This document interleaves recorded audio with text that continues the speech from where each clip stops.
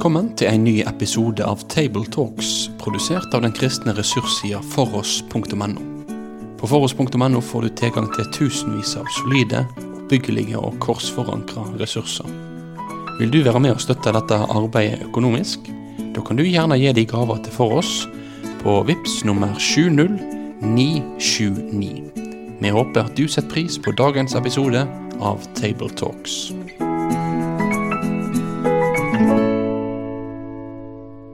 Vel møtt til Table Talks, samtaler over søndagens tekst. Det Svein Granerud, Egil Sjåstad og Asbjørn Kvalbein her i studio.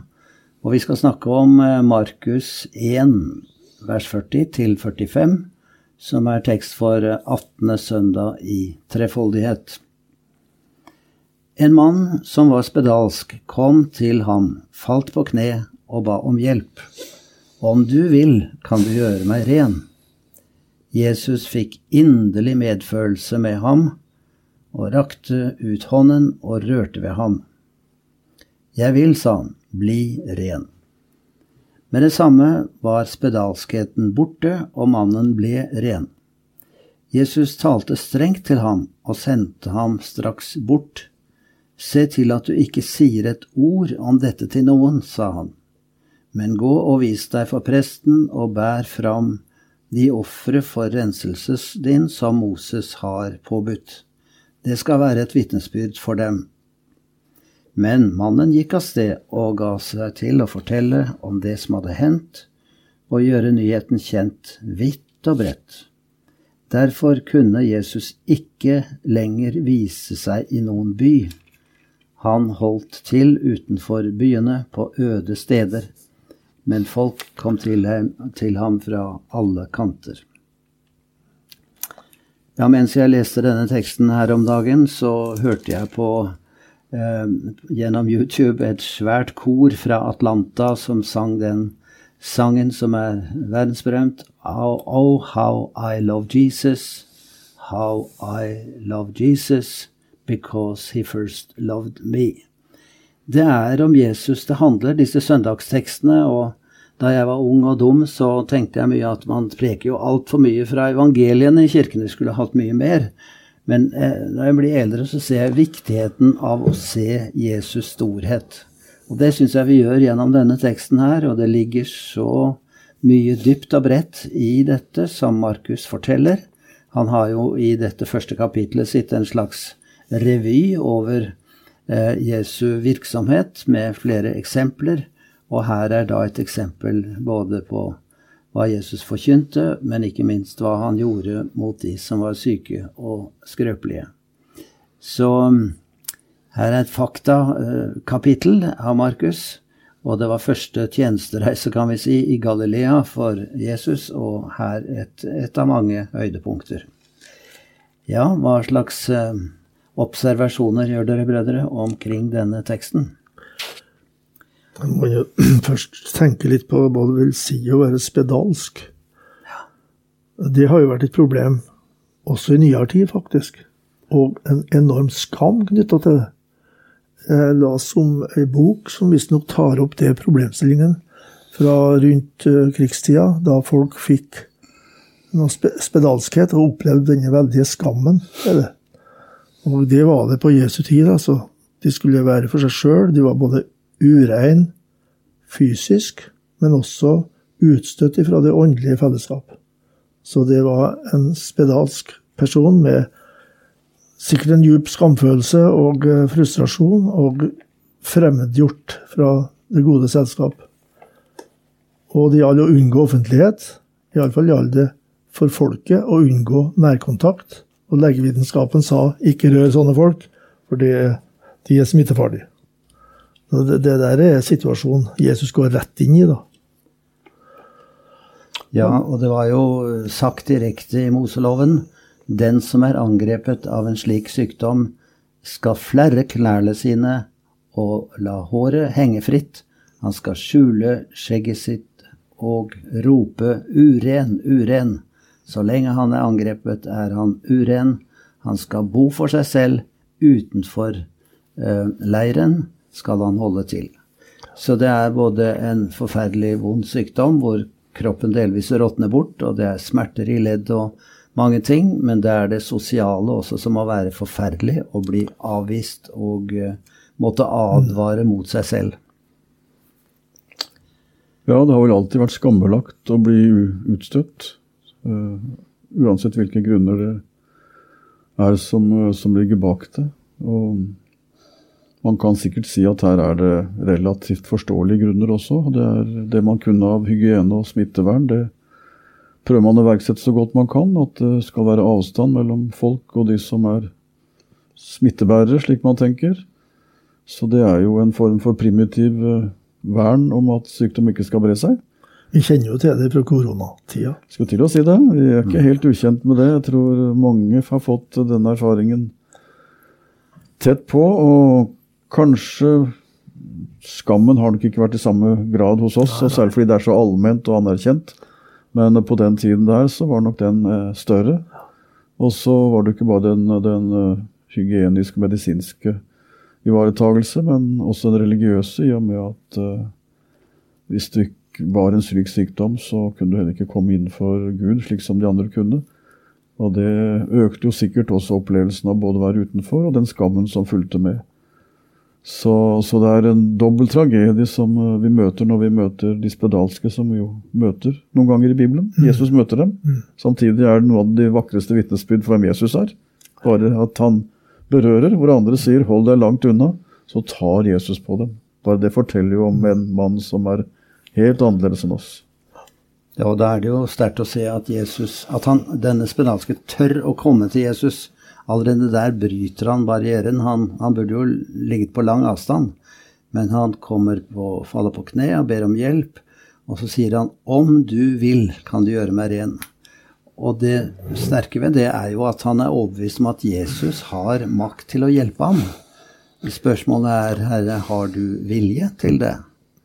Og da det så flott skildret her at Jesus har inderlig medfølelse med ham, rekker ut hånden, rører ved ham. Det så sterkt det at han da, også Jesus bryter sterkt med alle barrierer ved å røre ved ham, og så sier han, jeg vil bli ren.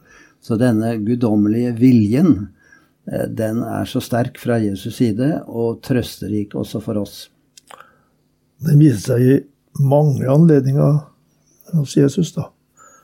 For eksempel overfor tollere, som også var en foraktet gruppe. At Jesus går inn og med på selskap sammen med tollere. Det ble reagert kraftig på det av de ledende i folket. Og kvinner som hadde vært prostituert, der Jesus åpen for å ta imot og tilgi og gi et nytt liv. Og var en som ikke reagerte negativt på at hun kom inn i et selskap der hun egentlig ikke hørte hjemme. Og litt av det samme her spedalske, som da vi ikke skal berøre, som vi må holde på avstand. Her Jesus tett på og viser at han krysser sånne grenser for å gi folk del i det nye livet. Jeg synes det flotte eksempler. Ja, så det et ord som jo ikke brukes så veldig ofte, dette med den inderlige medfølelsen, som faktisk bare brukes det uttrykket om Jesus, eller i lignelsene Jesus forteller. Det altså en type medynk, en medlidelse som nesten ikke mennesker kan ha. Det som om Jesus gjør seg til ett med den som har det vondt. Har den noe vondt, så har Jesus det også. Det ikke vi i stand til å ha en slik medfølelse som Jesus viste. Og det noe vi må dvele ved, tror jeg, hvordan Jesus så annerledes. Hvor alle andre ville avvise denne personen, så har Jesus en veldig medfølelse og en vilje til å handle for å hjelpe ham.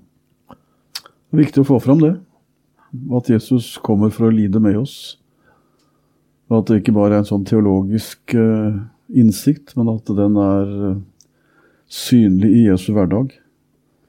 Så selv om underne og alt det som vakte oppsikt, ytre sett, brakte ryktet han trunns, det må vi snakke litt om videre forresten, men at han viste medlidelse, altså innlevelse. Jesus som var så annerledes, var ingen som kom folk så nær som som han, og et sånn ørlite sidespor på akkurat den betraktningen jo at når vi løfter dette opp til den store spørsmålen om Jesus kom for å lide for oss eller med oss, det jo en sånn teologisk problemstilling som sikkert en del forkynner også av og til støter på, så må vi jo si at Bibelen viser oss begge deler, og selv for oss å holde dem både sammen og samtidig atskilt fra hverandre.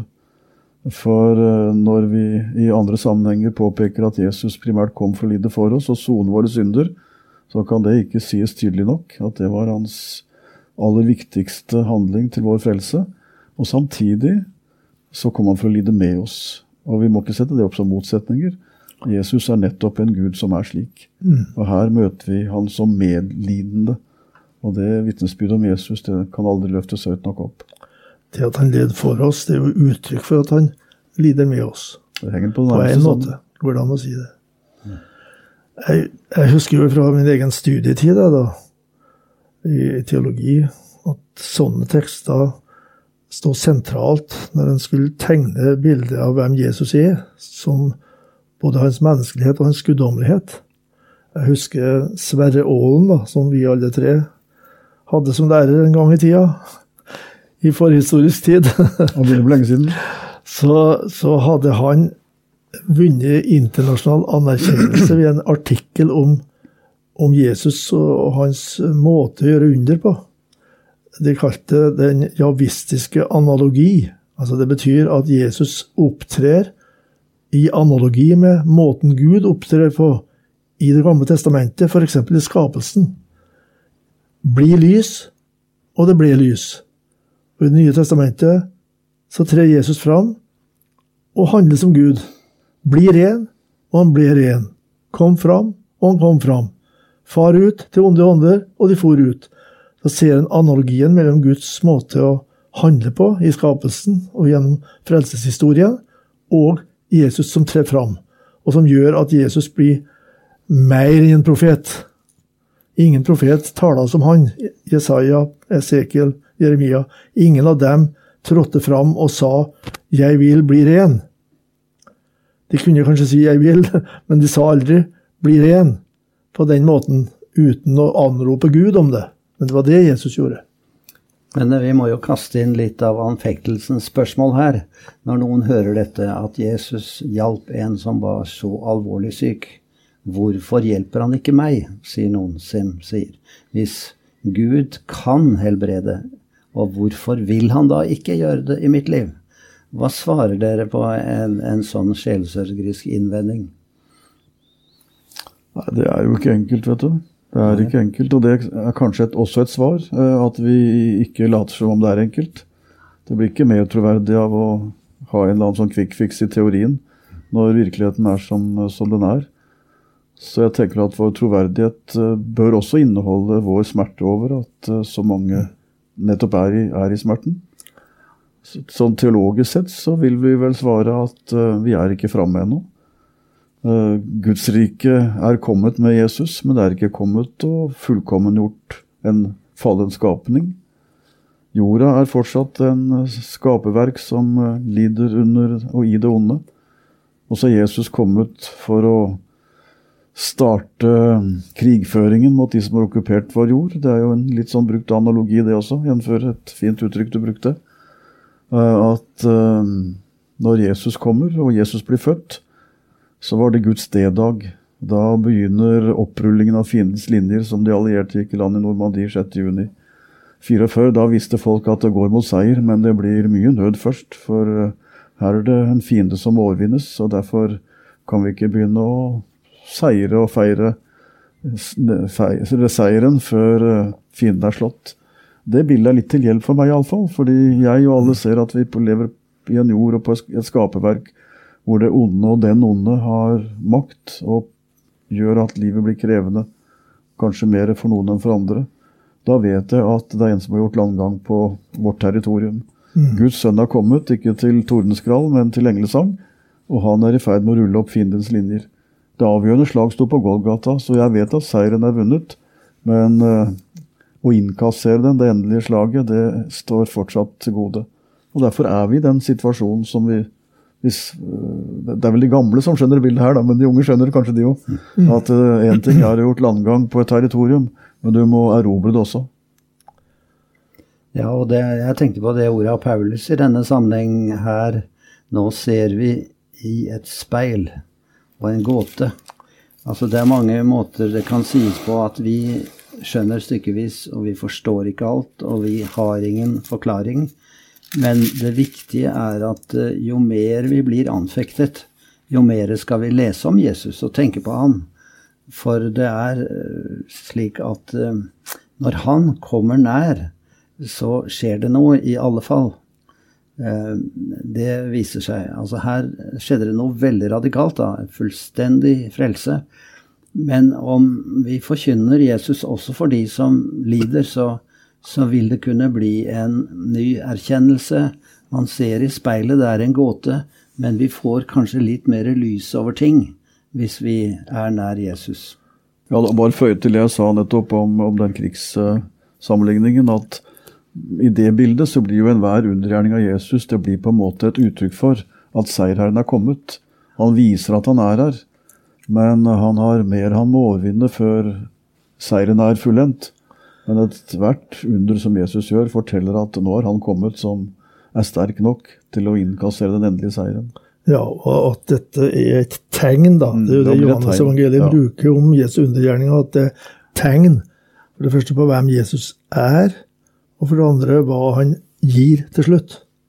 Så det er tegn, det er skilt som peker fremover da. Ja.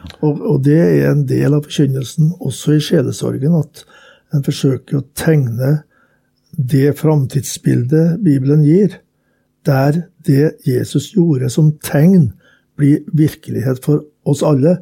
I Romerne 8 så står det at hele skapningen denne stund sukker sammen og stønner som vi ber.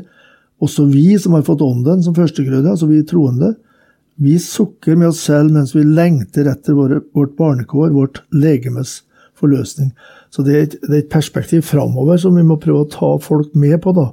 Midt i det at vi også ber for dem, og ber om et inngrep fra Gud der og da. Begge deler. Ja, det løser ikke smerten hos den enkelte, men det gir allikevel en dimensjon som gjør at jeg ikke håpløs. Kom på en ting jeg var gjennom nok så nylig da, en person som har mistet et nært familiemedlem på havet. Og vedkommende ble aldri funnet. Og da var jeg akkurat der og da opptatt med en biografi om Lina Sandell. Og hun mistet far sin i Vetteren, der han døde da, og ble funnet igjen av noen fiskere noen dager etterpå.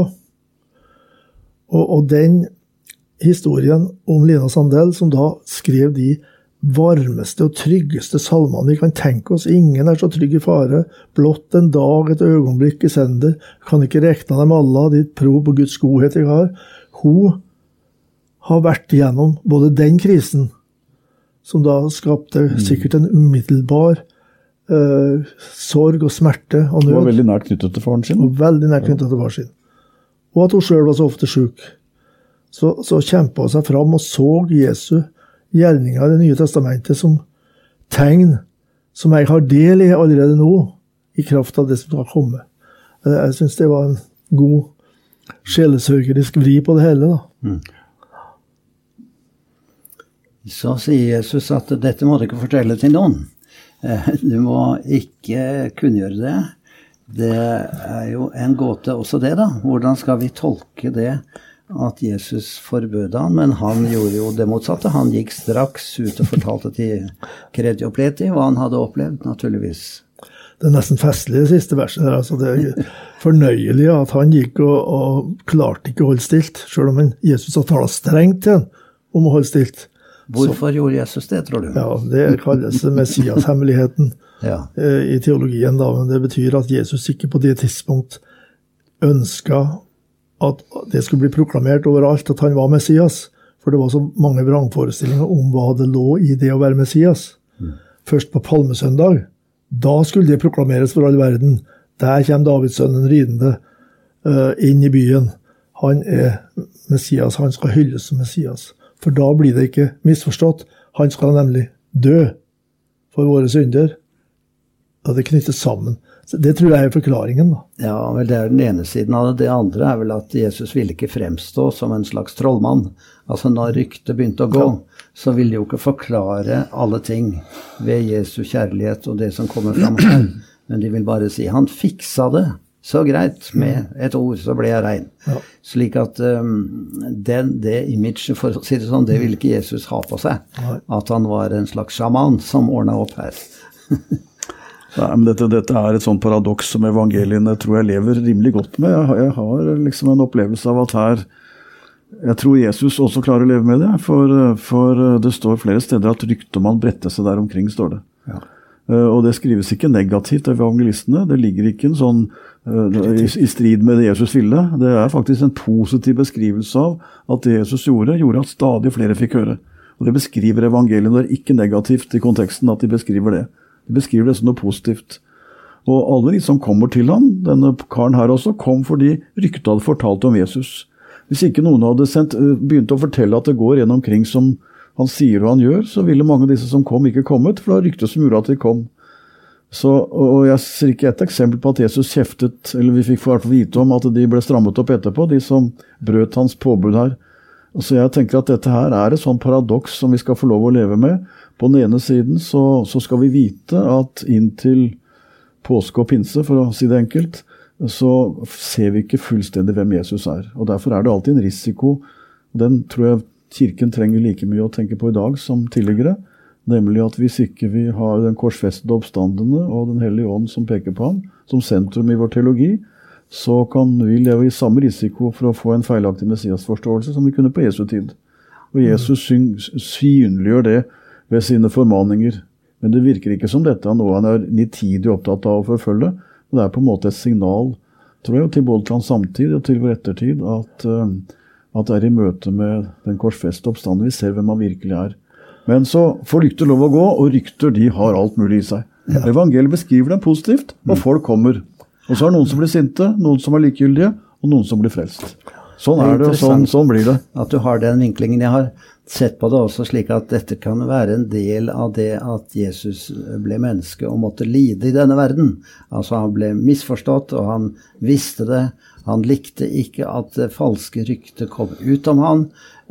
Så en del av det å være menneske som Gud, det var å bli motsagt. Og typisk når ryktene gikk sterkest, så ropte han ikke hurra heller, men han dro alene for seg selv. Slik at det kan være et lite glimt av det også, at han led litt under dette, at han skulle bli misforstått så mye. Det tar helt sikkert flere sider, akkurat som vi nå påpeker. Men det er jo også det at når vi leser dette her, så leser vi det i ettertid. Så vi skal ikke ta til oss akkurat dette, at ikke si det til noen. Han sa jo det, Jesus en gang, ikke si det til noen.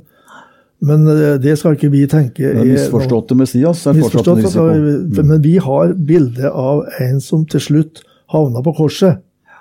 Og lyset fra det gjør at vi kan ta disse tekstene fram og rett og slett spre dem ut i all verden. Det synes jeg ikke... Det skal man være veldig folkelig, så kan man jo si at Jesus opplevde nedsiden av hva det var å være kjendis. Altså ikke kunne gå i sted uten at folk strømmet fram og bli invitert inn, og folk kom, de stod i kø for å bli helbredet. Han hadde behov for å få seg kveldsmat og få en natts søvn. Altså, det har en rent menneskelig side, opplagt. Men det hjalp ikke da, for Jesus stakk av, ikke sant? Det hjalp ikke når det fulgte etter. Det hjalp ikke, for han kom etter på øde steder, og folk kom til ham fra alle kanter. Så det er en sånn spenning i dette her. Så det har en høyst menneskelig side, og så har det den teologiske siden, at det går an å misforstå Jesus, og den misforståelsen er alltid farlig. Og den gjaldt da, og den gjelder dessverre fortsatt. Han var som magnet. Det var som magnet, ja. Ellers er det jo et poeng også, tror jeg, at den spedalskheten er jo et litt utgangspunkt for å si litt om synden i oss, og syndens følger og isolasjon og så videre. Og dette som mange kan føle seg av og til som isolert og avskydd, og gå helt bundet gjennom denne verden, og så kommer et Jesus og setter mennesket fri. Og de blir så fri at de får lyst til å fortelle det i øst og vest. Og det kan vi også si til mennesker, at Jesus er nær, han har min inderlig medynk med deg, og han vil veldig gjerne sette deg fri fra det som har isolert deg, Og det ikke minst synden som preger oss så sterkt. Jeg vet ikke om dere vil konkludere også dere med hva dere ville lagt vekt på i en sånn preken?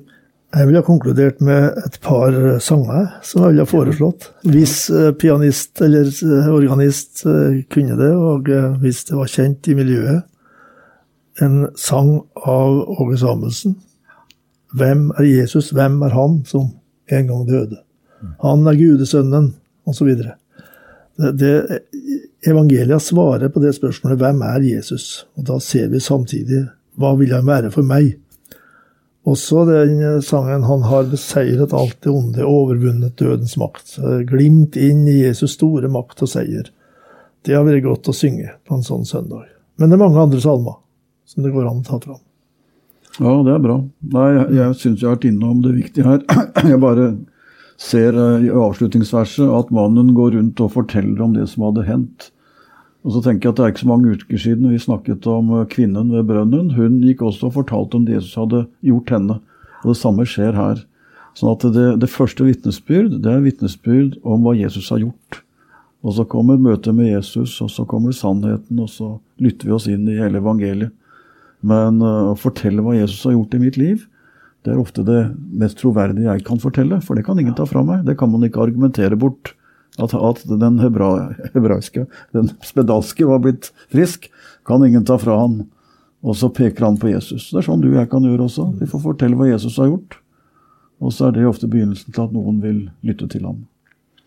Ja, med det så takker vi for samtalen, og vi ønsker lykke til både til dere som skal forkynne, og dere som skal lytte til forkynnelsen. Takk for nå.